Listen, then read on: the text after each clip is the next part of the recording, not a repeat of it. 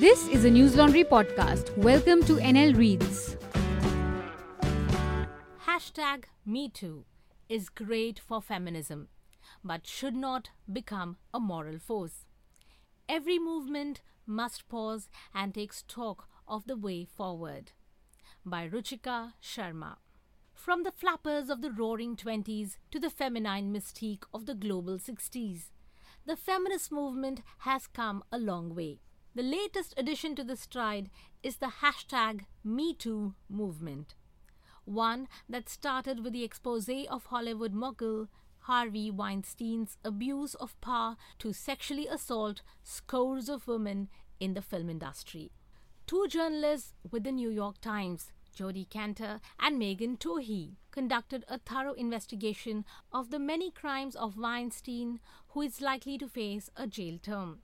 Actress Rose McGowan, the bravest voice against Weinstein, who is not too pleased with the current state of the movement, has inspired women the world over to speak up against workplace sexual harassment. Taking a cue from the #MeToo movement, the past few days in India have been positively tumultuous. A number of women stormed Twitter to, and I quote, name and shame, unquote, their harassers. As the list kept growing, it laid bare the systemic misogyny in the country's workplaces and elsewhere. What started with the shaming of online sexual harassers soon spiraled to accusing journalists, filmmakers, comedians, and authors. Many women celebrated that India's #MeToo movement is finally here, and about time too. Courage spoke volumes, and in this much-needed collective catharsis, several stories were shared. While writer-producer Vinita Nanda narrated a gut-wrenching account of her repeated rape by actor Alok Nath, allegations of sexual harassment at the workplace were levied against Minister of State for External Affairs MJ Akbar by several women.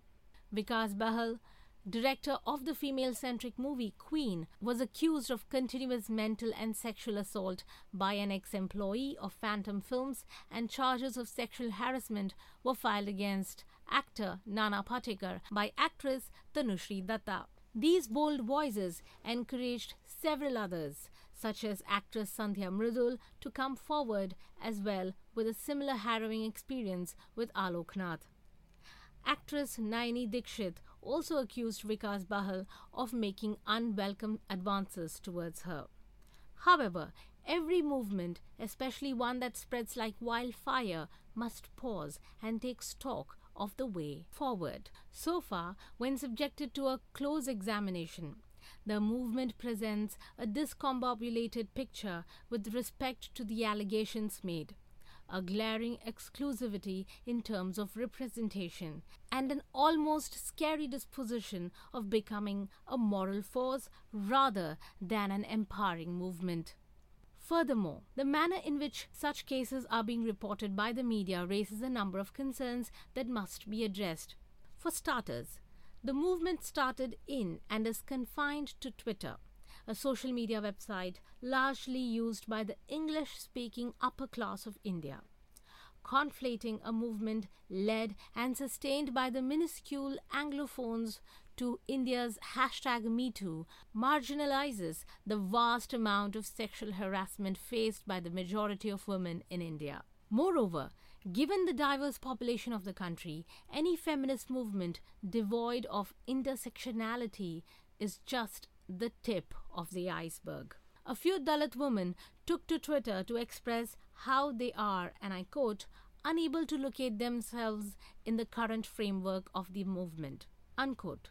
Even as they expressed solidarity with all survivors of sexual violence, without recognizing the complexities of caste and class, the #MeToo movement lacks the gravitas required for it to be an India-wide movement. Even within upper-class circles, #MeToo is far from being inclusive.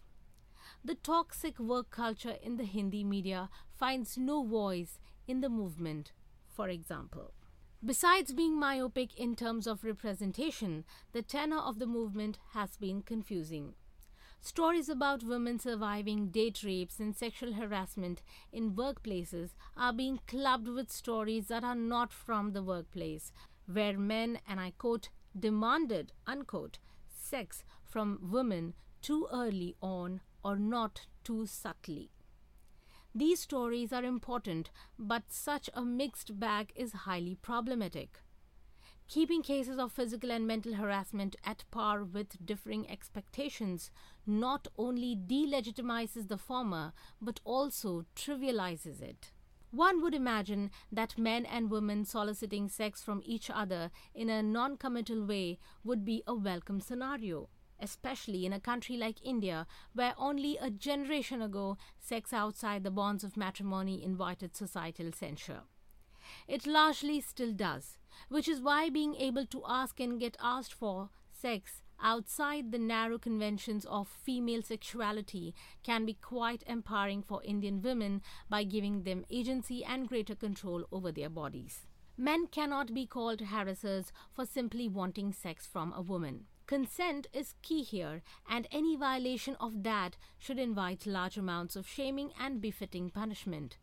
Therefore, not only is grouping rape allegations with a flirtatious text disconcerting, calling out the latter as harassment is problematic. Yet another worrisome feature of the movement is its moralistic tone. It reeked of patriarchy when, in some cases, women took to Twitter to shame men asking for casual sex because they were not a certain type of woman. The idea of feminism is to allow women to break free from the judgmental typologies devised by a patriarchal society in order to control their sexuality and curtail their liberties. Taking a moral high ground and disparaging women indulging in casual sex is no woman's idea of #MeToo. If anything, women indulging in non-committal sex must be encouraged by all feminist movements. Moral policing casual sex only enforces the patriarchal notion that women look for love while men look for sex in relationships. Women can and should engage in casual sex, and a movement as urban, elite, and progressive as #MeToo has no locus standi to be judgmental. The movement also suffers from a chronic lack of accountability. While anonymity is empowering, it can also be easily misused. A lot is at stake here. Jobs are being lost. Careers are being destroyed. Asking for some responsibility and due process is absolutely necessary. Recently, lyricist and comedian Varun Grover was accused of sexual harassment by a woman who purportedly went to college with him. The tweet has since then been deleted. Grover, in his defense, pointed out some factual inaccuracies in the account, asking for a basic verification check that has yielded nothing so far. The media reporting of such cases has also been disappointingly careless. Names are being piled on without any basic check. Apart from a lack of responsible reporting, there is also a lot of misreporting. The difference becomes rather stark when compared with Tohi and Cantor's meticulous investigation into Weinstein's many crimes. This absence of responsible reporting also led to online harassment being meted out to not only women labeled as, and I quote, enablers, unquote, but also women completely unconnected with any of the #MeToo allegations. Women associated with the accused were named and attacked. Dystopically, sexual harassment was alleged in an account vicariously shared on social media without any consent from the woman involved. Despite the alleged survivor's repeated refutation of the account, social media continued to accuse the woman of not speaking up. Harming women and attacking them should be anti-ethical to the very nature of the #MeToo movement, not one of its many aspects. For the Indian woman, it represents the urban, elite, social media using minority. #MeToo is a great opportunity to expose the patriarchy inherent in a majority of workplaces in India. It's a rallying cry against men who are sexual harassers, serial molesters, and rapists. Therefore, it's imperative that the movement succeeds by bringing into its fold the vast majority of women who suffer in silence. an end that can only be achieved if the movement proceeds in a more responsible and non-judgmental manner. This piece was narrated to you by Jinsey Thomas. All the News Laundry podcasts are available on Stitcher, iTunes, and any other podcast platform. Please subscribe to News Laundry. Help us keep news independent. To catch all our podcasts on news, pop culture, current affairs, and sport, visit newslaundry.com. Follow us on Facebook, Twitter, and Instagram, and subscribe to our YouTube channel.